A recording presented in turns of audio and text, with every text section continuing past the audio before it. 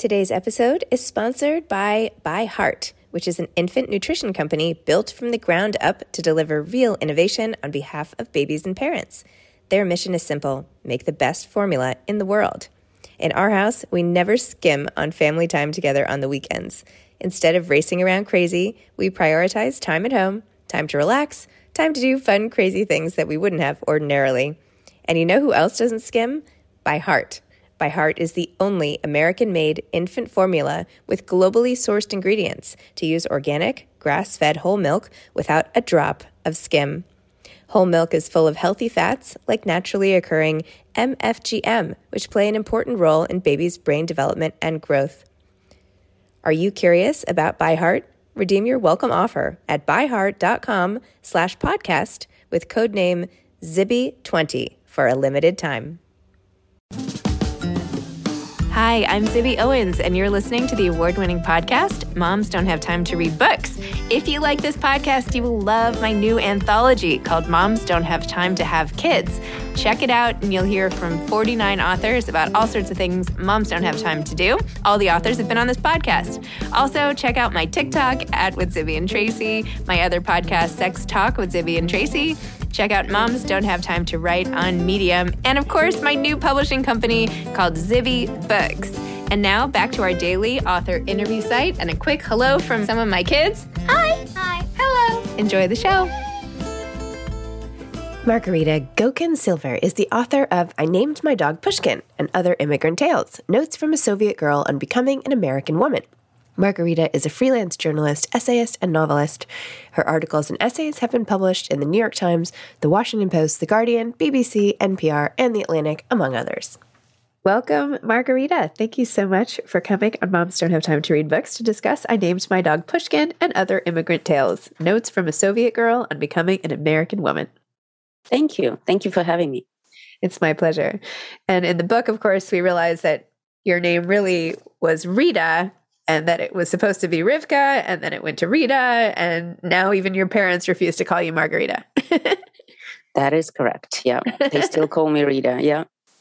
So your collection of essays was a really funny, smart look at immigrating from the USSR and all the things that come along with it. And one of the most interesting things, from the beginning at least, was when you talked about when people would ask you if you were Russian, you would say, no, I'm from Russia. Because as a Jew growing up in USSR, you never felt like that was actually your homeland because of the way they had made you feel. So talk to me a little bit about that. So to be Russian in the USSR meant to have the Russian ethnicity. And you weren't just allowed to have Russian ethnicity if you didn't inherit it from your parents. And so if you were of Jewish ethnicity, or, you know, in Russian, they called it nationalnost, which would say nationality in a way, if you translate it directly into English, then you were Jewish. So in your passport, in your school paperwork, in the teacher's journal, everywhere, they would write you out as Jewish. And so you weren't allowed to be Russian. And so when I landed in the US, suddenly I was Russian. And it was just so bizarre to my ears. And I just knew that I could never claim that title. I never wanted to claim that title because I wasn't good enough to claim that title when I lived in the USSR.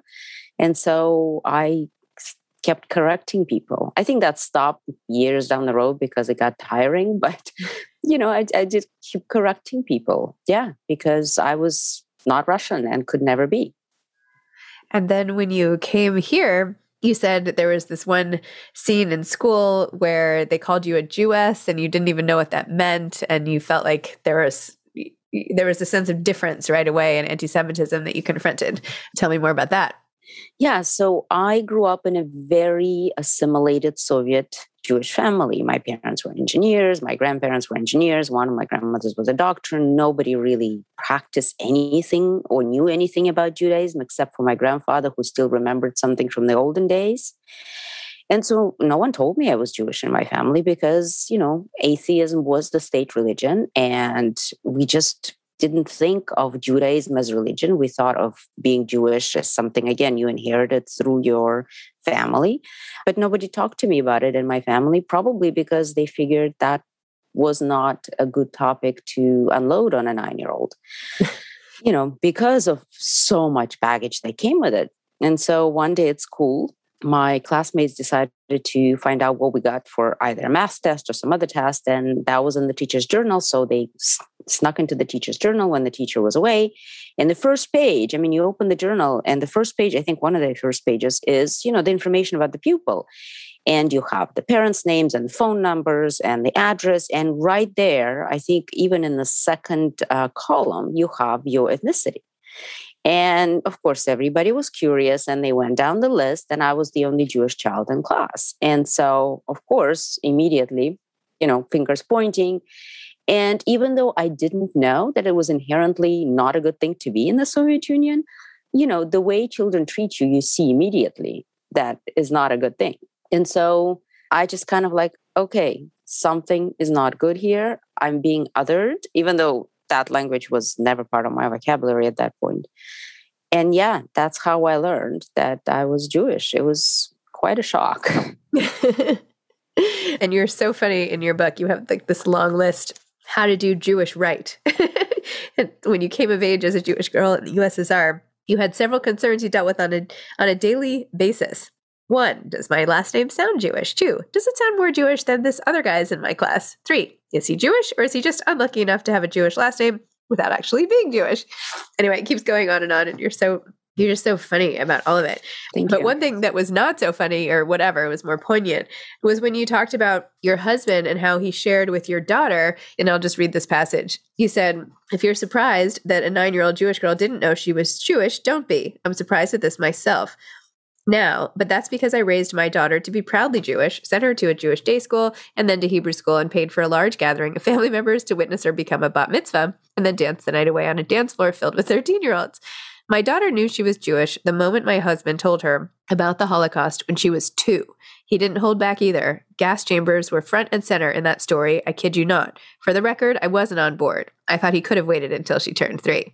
In contrast, I didn't know I was Jewish until that boy pointed at me and shared my ethnicity with the whole class because he was proud he could read, and that information was readily available in the teacher's journal. Yeah. So, telling your daughter at 2 or at 3 about the Holocaust, explain that and what the ramifications are of that, and if how you and your husband decided. I can't even remember when I told my kids about the Holocaust. I just I don't know. I feel like we talk about it a lot. I can't remember a single moment when I decided to tell them or not tell them.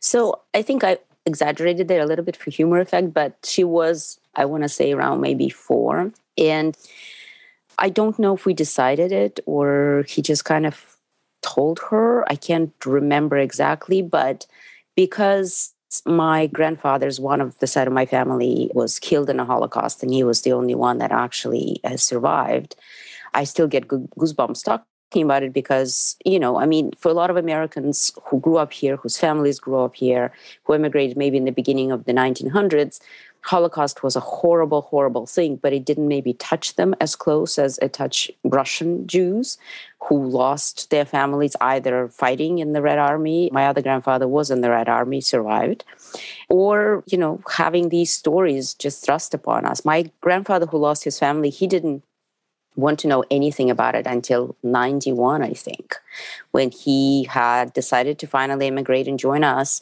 And he had to get a permission from his family because in those days you had to get a permission from your family to immigrate. And so he had to get paperwork from Ukraine signifying that his family was killed. And that was the first time he actually learned how they died. Oh, man. And so for me, Holocaust is this ever-present piece of my life, piece of my psyche, piece of my body. And I think for my daughter, it became this way, not necessarily because he told her at 4, but because of my family and what, we carry in our genes and in our stories. And she's very active now, obviously, on social media. She's 21, so that's where she's very active on all sorts of anti-Semitism and the Holocaust history, etc. But she's still hesitant to go and visit a concentration camp or an extermination camp because she just doesn't know if she can witness it and be okay after it. So, yeah, I think it's made an impression on her in that respect. Can you share what your grandfather learned about his family and what happened? So Americans think of Holocaust as Auschwitz mostly, and Frank. So they think of Holocaust as Western Holocaust, Western Jewry, Eastern Jewry, and that is the Soviet Union Jews. We had different Holocausts. Some people refer to it as Holocaust by bullets because there were no transports. Once the Germans went into the Soviet Union, they didn't transport anybody to Auschwitz or anyway. They basically just shot everyone. So there's a huge ravine outside of Kiev called Babi Yar, where I think within 2 days, I want to say 30,000 Jews were shot or maybe more. And so that's what they did. They would go into villages. They would say, okay, who's a Jew? There were quite a few collaborators who would point out their neighbors, people they knew all their lives. And they would just take them to outskirts of a village and they would shoot them. Sometimes they would burn them they would put them all in one house and set the house on fire. But most of the time they were just shot right there where they grew up. After perhaps for a while being put in a ghetto and humiliated and tortured or whatever. So yes, my grandfather's family was all shot in that really small village outside of Lviv. In fact, it was Poland before the pact between Hitler and the Soviet Union when they divided Poland. And it became the Soviet Union in 1939. And my grandfather went to study in Moscow, and that's how he escaped it. But the rest of his family stayed and basically perished as soon as they came in. I'm so sorry. And I'm sorry for, early in the morning, you're delving back into this tragedy. It's really, okay, it's like I've heard so many stories and it doesn't ever affect me less. It's still completely unthinkable and hard to process the enormity of what happened and how that somehow was acceptable at the time, that it was allowed to continue and be so pervasive and so cruel and awful. It like turns my stomach even now. Yeah. Anyway, I'm so sorry that your family was involved in that way. Thank you. And thank you for sharing. I think it's really important to keep the stories circulating, especially as survivors, I agree. And just to point out, I've been sort of looking at this whole Eastern Holocaust difference and thinking of working on some of perhaps stories because it is so incredibly different from everything that we know about the Shoah. You should do that. Just call it the Eastern. Hopefully, yeah. In your spare time. Yeah. Although you have I'm so glad you wrote this essay collection, though, because you have such a distinct and funny voice on the page, which completely comes through. So anyway, I'm delighted that you wrote this collection, at least first, so I could get to know you better. And you, of course, have gone through so much in your own life. You referenced this one time. You said, that was the year I got diagnosed with breast cancer. And then you put in all caps, and it was all because of that tree and also because of the BRCA gene, but who needs science, right? Because of the Christmas tree, which you had just mentioned. You're very funny. I keep saying funny, but maybe that's the wrong word. But, you do have such a sense of humor about all the bad things that befall you in this book, your miscarriages and your breast cancer and all the stuff. Is that how you've learned to cope with life, or is that how it sounds in your head, or is it in the writing of it that you find the humor? Like, when does the humor come into the sadness? Okay, we can't bubble wrap our kids to keep them safe, but we can give ourselves some peace of mind now with the Life 360 app, which I am obsessed with. I first heard about this from a girlfriend at a party who told me that this was the app to use. So I got it, and now I am obsessed. It's a family connection and safety app that lets you track the people and things that are most important to you. And it's much more than sharing location. It is about safety. It keeps families connected and protected throughout the day. Plus, it helps you find your things. So I have tiles, one of which I put on my phone, which I lose 100 times a day, and I can find it through the app whenever I lose it. Also, it lets me put in locations of interest. So I get alerts when my kids reach school after taking the bus, or when my husband gets to LA, or whoever you want to track. You can do it with Life 360 and feel very protected and safe. And it makes life better. It makes peace of mind better. Life 360 has my family's back when they're on the road, and I can track their stuff too if I need to. Plus, of course, it's a lifeline during emergencies because you can have crash detection to know if one of the kids is in an accident, and with 2 almost driver's license kids, that is super important to me too. So put away the bubble wrap and protect your loved ones with Life 360. Visit life360.com or download the app today and use code BOOKS, BOOKS, all caps, to get 1 month of the gold package for free, plus 15% off all tiles. That's life360.com, code BOOKS.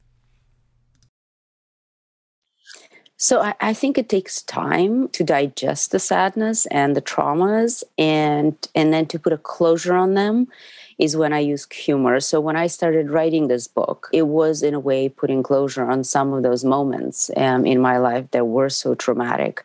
And I wanted to laugh at them so that they no longer have maybe a hold over me. And so I think it comes out mainly in writing, because somebody's asked me, oh, do you do stand-up? You should do stand-up. I was like, nope, definitely not standing in front of an audience and doing that. But it does come out mostly in writing for me. Interesting.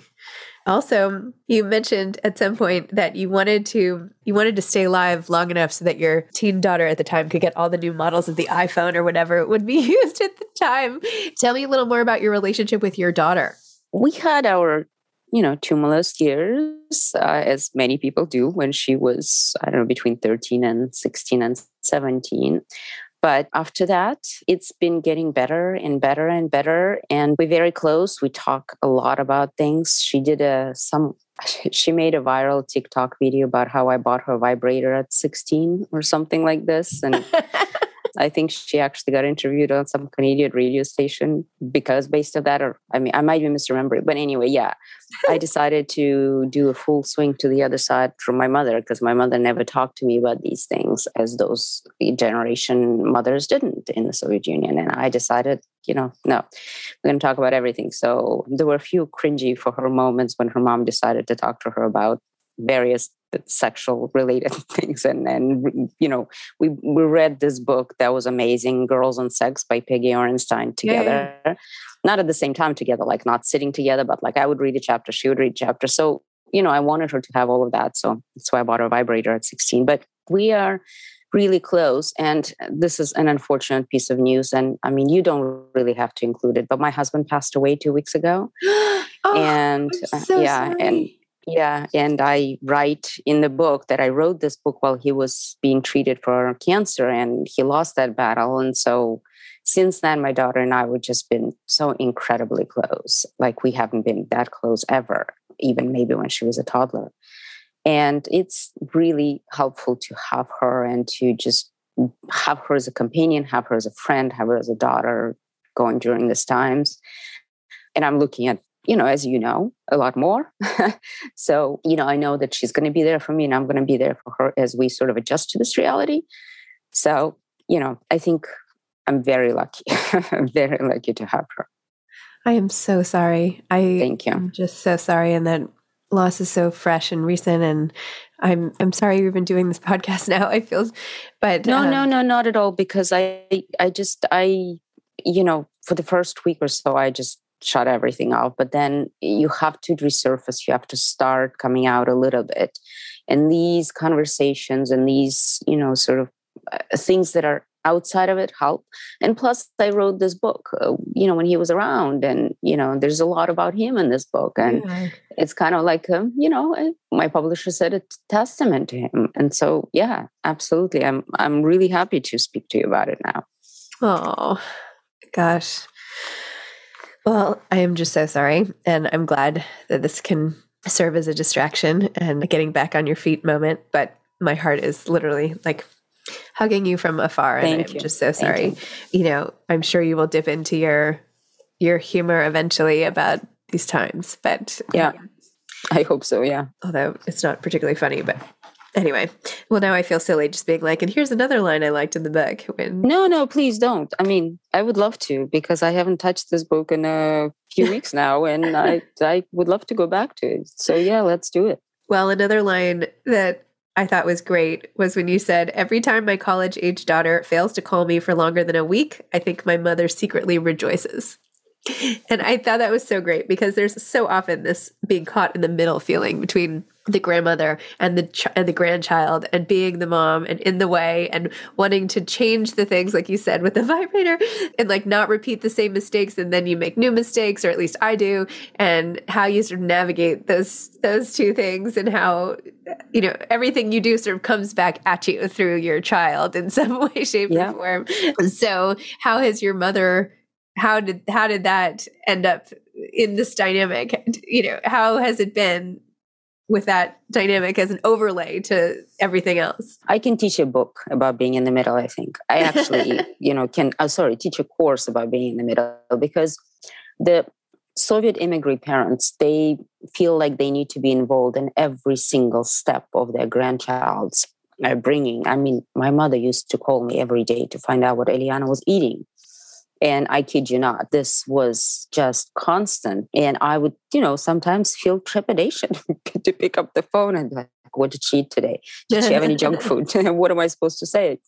After school activities, everything, they were so involved, especially my mom, that of course, part of that involvement was, well, you're not doing it right. We know how to do it better. So we're going to do it for you, or we're going to advise you how to do it, or myriad of things that went on constantly. And so when my daughter started rebelling, of course, that was my fault because I wasn't strict enough, or I didn't raise her enough, or all of this. And so, everything that she's ever done wrong has been my fault. And that's why, that's why the line that if she doesn't call you every day, which a child is supposed to call you every day, no matter how old you are, no matter how old the child is, then you did it wrong, So, she's 21 now. I think this ended maybe when she became 18. So for 18 years, I was in the middle. and actually sometimes now my mother was like, well, is she doing her homework? And I'm like, Mom, she's 21. She's in the last year of college. You're asking me. Ask her. Why should I be responsible for her homework? But, it still continues. Yeah. Oh my goodness. So funny.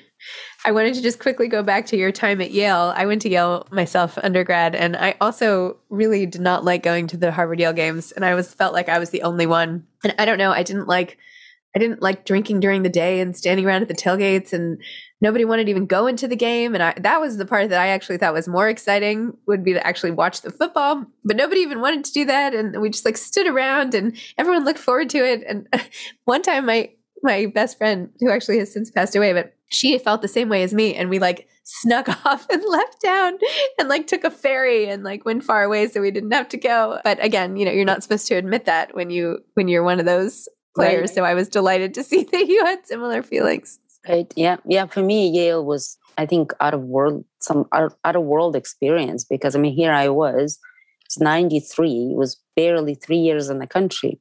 I'm going to this institution that is so well known and so revered and so respected. And, at that point, I may have been the only Soviet there, really. 93. And, I don't necessarily feel myself an American yet. I feel some weird combination of things, even though in the book I say I really wanted to be a fully assimilated American. But, I didn't understand football. To be perfectly honest, I still don't understand it. I look at it, and no matter how many times my husband tried to explain it to me, I can't understand it, And there were certain things then culturally I just didn't get. And it was a weird experience, a very interesting but weird experience to be a Yaley. And now it's great because you get all this alumni, right, everywhere that you can get in touch with and say hi. So yeah, I think it would have been different had I come back now and studied there. It would have been completely different. But yeah, I think what we go through builds us somehow. So I'm sure it built me in some way that I may not put my finger on now, but yeah. We were there at the same time because I got there in 94 and stayed through 98. So yeah, we were. I was there from 93 to 95. Yeah. Oh, there we go. Yeah. We may have crossed paths somewhere. Yeah. Avoiding the Yale Bowl. So there we go. Exactly. Yeah. I think I spent more time at Naples Pizza than anywhere else. I think Durfee's for frozen yogurt and all of that. But anyway. I think I spent a lot of time in that cafe on Main Street. What is street? The Prospect Street or something? One of those really known coffee houses. What was the name of it? I can't remember. Atticus? I really liked the store. I loved Atticus. Yeah, I was there a lot. Yeah. I was there a lot too. Yeah. And we bought a subscription to the drama series. Oh. Because, I'm from Moscow. I grew up on theater. We went to theater all the time. And when I arrived to the States, I was like, where's theater? How can I go to the theater? Please show me the theater. But until Yale, I lived in little towns. There was no theater. And so I bought a subscription every year that I stayed there. And it was really great. Yeah. Huh. Well, I'm envisioning the two of us at tables not speaking 25 whatever years ago, 30 years ago. I know, funny. At the little bookstore. So there we go. Yeah. Here we are on Zoom. Anyway. Okay, so what is coming next for you in terms of writing? What are you in terms of anything? What are you thinking of? What's coming next the next few years? I know this is obviously a time of a lot of transition for you now, but yeah. So, well, I don't know where I'm going to be living. So that's the first one. I have to figure out where I will live. And then I am in a creative writing program at Oxford University, and I'm writing a novel as part of my thesis. So that's coming up for me. My agent has another novel that I've written. I mean, hopefully will go on submission soon. And then, I spent a long time being part of the Foreign Service with my husband. And so I'm thinking maybe some collection of essays, what it's like to be in the Foreign Service, in the diplomatic corps of the United States. There's some really crazy, interesting stories. So that's a possibility. And then I have some Sephardic background. My grandfather was originally from Spain. 500 years ago, originally from Spain. And I'm fascinating with the Sephardic world. So fascinated. And so hopefully maybe something about that. So, there's just so many ideas floating in my head. I probably should stop somewhere and start one of those. But yeah. Wow. Well, those all sound great. Thank you. I feel like I'm always jealous because Sephardic Jews can eat rice on Passover or something, and we're not supposed to do that. So which is why we've always been doing this, actually, in my family. We're like, okay. We got to do that just because you are part of it, but also because, we're vegetarian and it's really hard to find Passover food for vegetarians. I'm like, well, if the Sephardic Jews can eat it, I mean, who knows? Maybe, even though I'm like 99.9% Ashkenazi, but that's okay. Maybe a little rice can't hurt. Anyway, do you have any advice for aspiring authors? Just keep writing. I started writing really late, and I write in a language that's not native to me. I immigrated to the States when I was 20. So that's when I kind of learned my English. So yeah, just if a story is begging for you to be told, just do it. It doesn't matter what anyone says. Just do it and then go back and edit it 100 times, because that's how it gets better. But I guess don't listen to anyone telling you that you can't or you won't get published. It took me a long time to get this collection, to get a publisher interested in this collection. So yeah, just keep writing. But I'm sure that's the advice that everybody gives, right? Everyone has a unique viewpoint of it. So, not everybody writes a really funny, poignant essay collection in a second language. So, bravo. Thank you. Thank you very much. Anyway, well, Margarita, thank you for coming on. And, if there's anything I can do, I know that's such a trite thing to say, but I'm glad we had this time to talk. And at least I spent time with all of your stories, and I feel like I got to know you so well. So that's been really a gift for me. So thanks. Thank you. Thank you for giving me this opportunity. And I loved speaking to you, a fellow Yaeli, and connecting, even though it's online. But hopefully one day, maybe we will sit at the same table and we'll know each other. That would be great. All right. Hang in there. Take care. Okay. Bye-bye. Bye. Thanks for listening to this episode of Moms Don't Have Time to Read Books. Don't forget to follow me on Instagram at Zibby Owens and at Moms Don't Have Time to Read Books. Also sign up for my newsletter at zibbyowens.com and sign up for my virtual book club and meet lots of authors on Zoom every other week. Thanks so much to Steve and Ryan at Texture Sound for the sound editing. And thank you to Morning Moon Productions for providing this fantastic intro and outro music.